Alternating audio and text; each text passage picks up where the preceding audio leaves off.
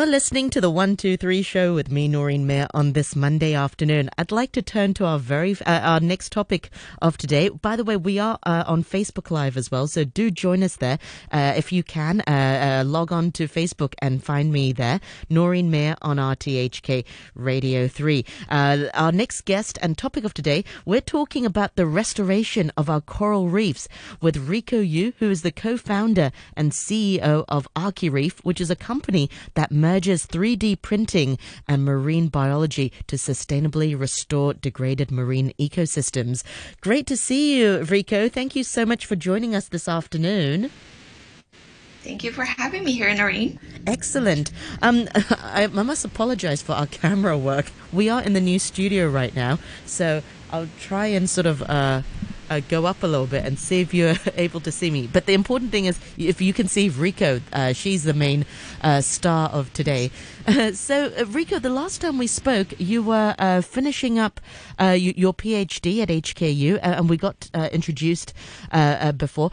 Can you give us an update? Since then, you've started your own company called ArchiReef. During COVID as well, that's something. Yeah. It has been quite a journey. Noreen and I talked about our restoration project, spin out from the University of Hong Kong exactly a year ago. And back then, I was still working as a full-time student at the University of Hong Kong, and my research topic is all about coral restoration, primarily in Hong Kong. And during my 4 years of research, we found that our research team found that there's one solution potentially that can accelerate coral recovery. So back then we were just sharing this idea. And through that, I think throughout that few months period, we got a lot of media traction. And then that was an inspiration for our team to think about maybe coral restoration is not only for scientists or conservationists. It is becoming a topic that everybody concerned about and want to be part of the solution. So that was the inspiration for us to set up ArchiReef as a spin-off company to basically translate a science and a research project into a sustainable productized or business model in this commercial world to make sure that we can scale the impact. So talk us through the business model. How does it work then?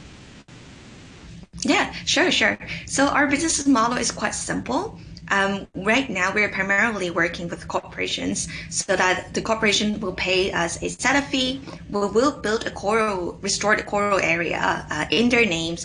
They will also subscribe to our service for at least 3 years, offering additional services. We're maintaining the reefs for them. We're producing ESG reports. We also provide services and training for their staff or even their guests.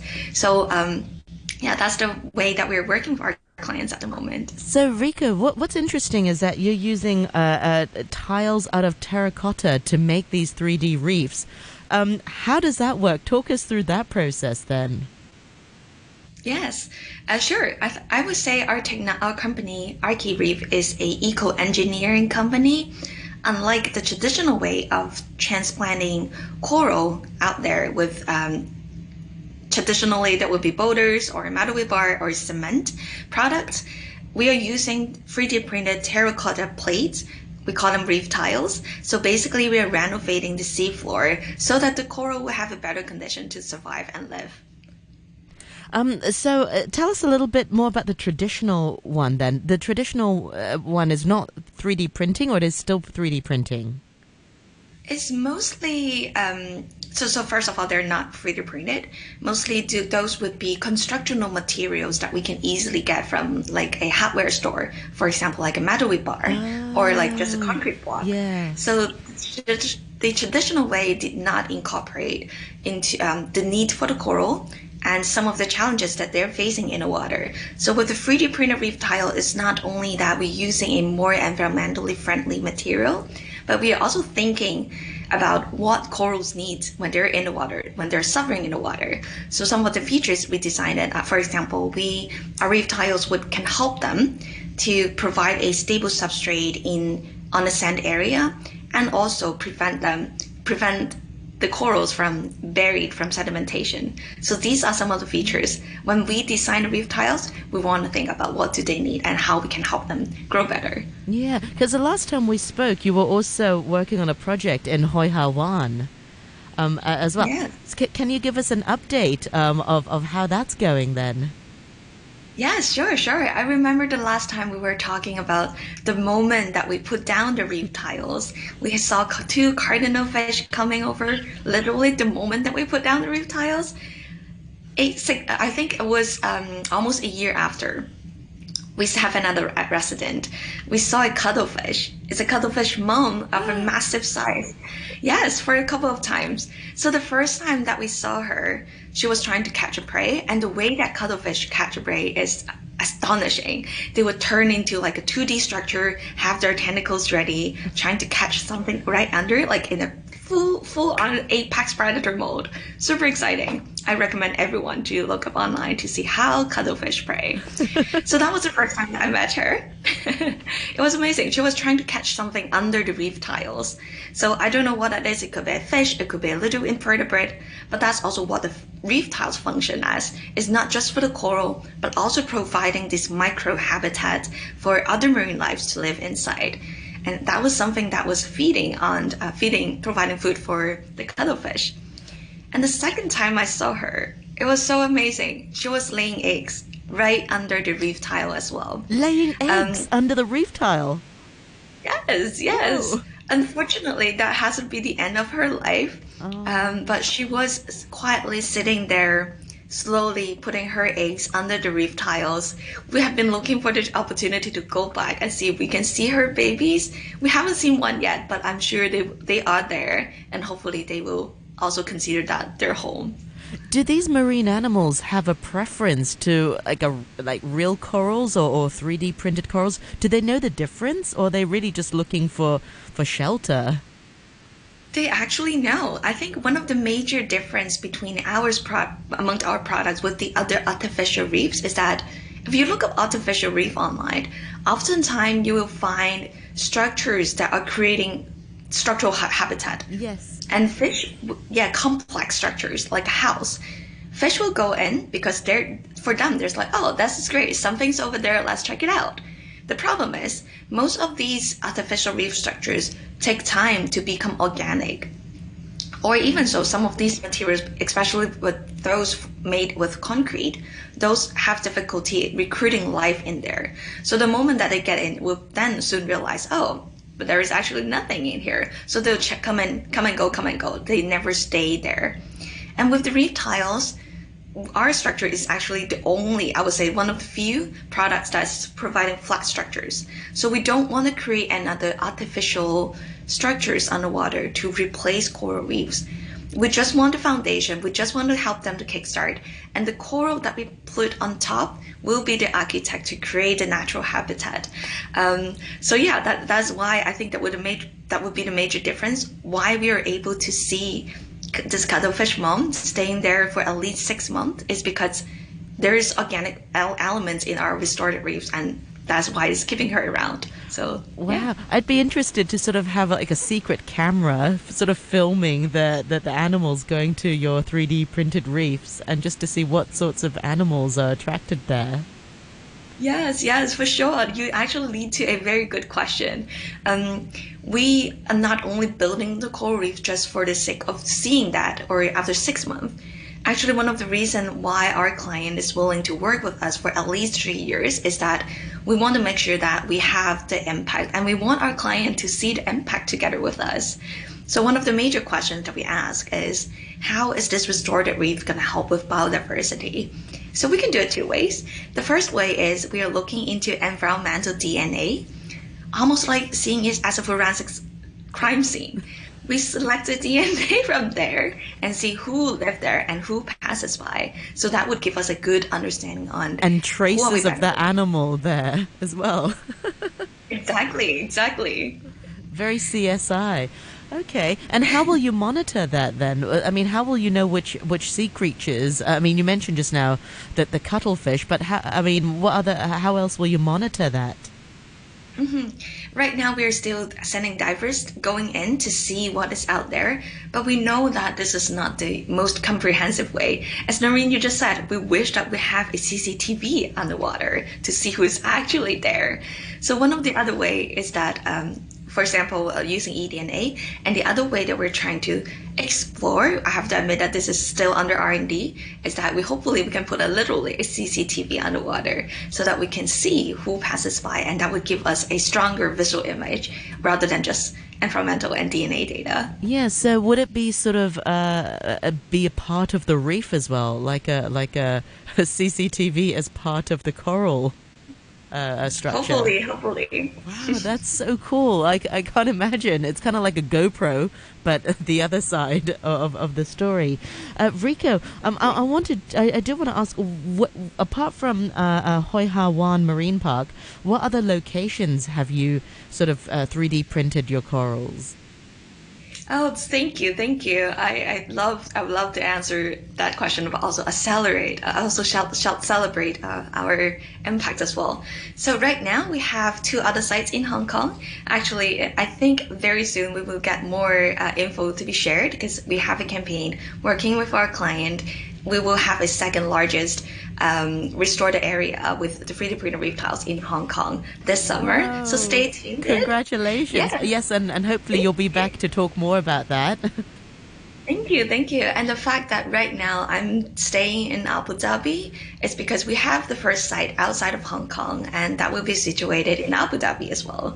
So it's very interesting to see how we can scale this technology born and created in Hong Kong, but also we have the adaptability because first we're using 3D printing, and second, the algorithm is driving our design. So today we test things in our product in Hong Kong, but by changing, knowing that we are going to Abu Dhabi, we can source the open source data, feed them into the algorithm, and create another pattern that will be best suited for corals in Abu Dhabi. And that's also what we are launching this year, by the end of this year. Wow, forgive me and please enlighten me. I wasn't sure about the sort of marine life in Abu Dhabi. I mean, is it quite a vibrant marine life there? And would 3D printing Yes. coral reefs benefit the waters of Abu Dhabi? I have to admit that I was surprised when I first got this inquiries from our client as well, because I think like many others thinking about Hong Kong, like we would never thought about Hong Kong actually have more coral species than the entire Caribbean. Most of the urban cities like Hong Kong and Abu Dhabi, we are oftentimes our islands more on the financial side, more so on our skyscrapers. What we don't remember, what we often forget is the marine life underwater. And it was so interesting to look into the similarity between Hong Kong and Abu Dhabi. We are going extensive coastal development, yet we are sitting in the subtropical area, hosting the most resilient corals on Earth. So all these little elements are putting things together, and it makes so much sense for us to be in this part of the world. Wow, that's yeah, you're absolutely right. Like you said, our eye line is always sort of above sea level, and then if you sort of go underwater, there's a whole ecosystem perhaps I wasn't familiar about in Abu Dhabi. Yeah, for sure. It has been an eye-opening experience for me as well and our team. The moment that we landed here, we were really surprised how this part of the world, this Abu Dhabi, this country, is committed to sustainability. So we are super excited with our this expansion and more opportunities to come up. Yeah. Well, what sorts of challenges or obstacles have you come across then, Enrico? Because it all sounds very great, 3D printing corals for sustainability, but there must be some challenges along the way. Of course, there's there's a lot. There's a lot. So the first thing that we encounter is how do we productize a research project into something that's digestible in a commercial sense?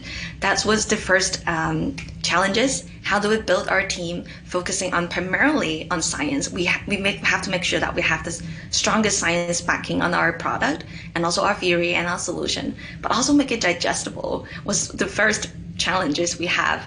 And I'm so grateful that we have a full team of 11 full time across Hong Kong and Abu Dhabi, and all of us share the same mission, covering anything from operation, from design, from even recruitment. So yeah, that part, I think building right team was the first obstacle, but we are very happy to be able to be ready. The other thing I would say is promoting the business, because a lot of people I would say out there will still don't understand that they can be part of the solution, and we want to empower them as well, and let's just propose a model that they could be an active player in this space. So that would be the second challenge, but it has been very, very educational and encouraging for us as well. Yeah. And also, Rico, I suppose within the company, there's also different stakeholders. I mean, you've got marine biologists, you've got architects, and, who gets the final say ultimately, because it really is a great collaboration between the various departments. Architects will have their own ideas of how these 3D coral reefs should look like, and the marine biologists will also have their own vision of how it can sustainably attract marine life. So it's really a battle of, maybe not battle, but really a difference maybe of vision sometimes. Yeah, I would say yes, for sure. Like for any interdisciplinary projects, it's almost like, especially when it comes to an expertise, a very niche expertise, we speak our own language, especially for scientists. Yes.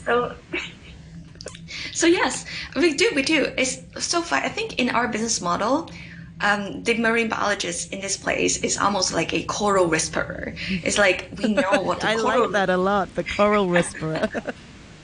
Yes, we go into the water, we know what they need, and then we translate what they need, their request, to our product, to our in-house architect and a designer, telling them, okay, this is what they need, this is not what they like, this kind of thing. So the product design process was actually working like that. So it has been quite smooth, actually. The other struggle is that once we have another player, which is Dennis, our new co-founder and CEO, he is the one bringing the commercial perspective and trying to balance the other team, like the scientists, the architect, the designers. We all work in our own space. But then when it comes to how do we translate this amazing product to something digestible, is something that Dennis has been helping us to convert to. So yeah, that would be another layer of this communication needed. Yeah. So, but yeah, it has been great so far. Wow, Rico, it sounds like your company has really sort of matured. I mean, it was just only 2 years ago when this was sort of, it was still part of your PhD research project, and now this is coming to fruition. Before I let you go, you mentioned that, the public, we're part of the solution too. So what can we do to look after and to live sustainably, and also to look after our marine life? Yeah, for sure. I think one thing that I always keep saying is that restoration is only part of the larger equation to mitigate climate change. Climate change, after all, is all caused by bigger problems like burning fossil fuels, our daily carbon footprint on our daily life. So if we do not stop that, there is no way that we can plant coral faster than the other things are killing them. So what we're doing is just lowering down, buying ourselves more time so that we can do mitigation, so that we can change tackle the root cause of the problem. So I would say what we want to do is that we want to scale the solution to larger people, to a larger group of audience. For example, we also run educational workshop to students, even to the public, and also we're working with corporate clients. All we want to do ultimately is to make people to feel that they are part of the solution. And just that as a starter, building the connection with them to the ocean, hopefully that can give them a stronger incentive and remind them we all live on the same planet, so that really needs to work together to halt climate change and help corals and other marine lives to grow better. Well said, Rico. Remind our listeners once again, how can we find out more about you and your work? Have you got a website? Are you on social media so that people can find out more about ArchiReef? Yeah, sure. We have our LinkedIn profile. We also have our website where we will have more update upcoming. So if you're interested, you can also find my name. I'm reachable on LinkedIn, Facebook, or even just email. So if you have anything that you would like to share, or just to want to be more actively participating part of that, feel free to send me an email. It's happy to engage. Excellent. Well, thank you so much for your time. It's so lovely to catch up with you, and I hope we'll be able to chat soon again before the end of the year to hear more about your special launch of the project. Rico Yu, thank you so much for your time, and Rico is the CEO and the co-founder of Archireef. Thank you so much for your time. Thank you, Noreen. Take care.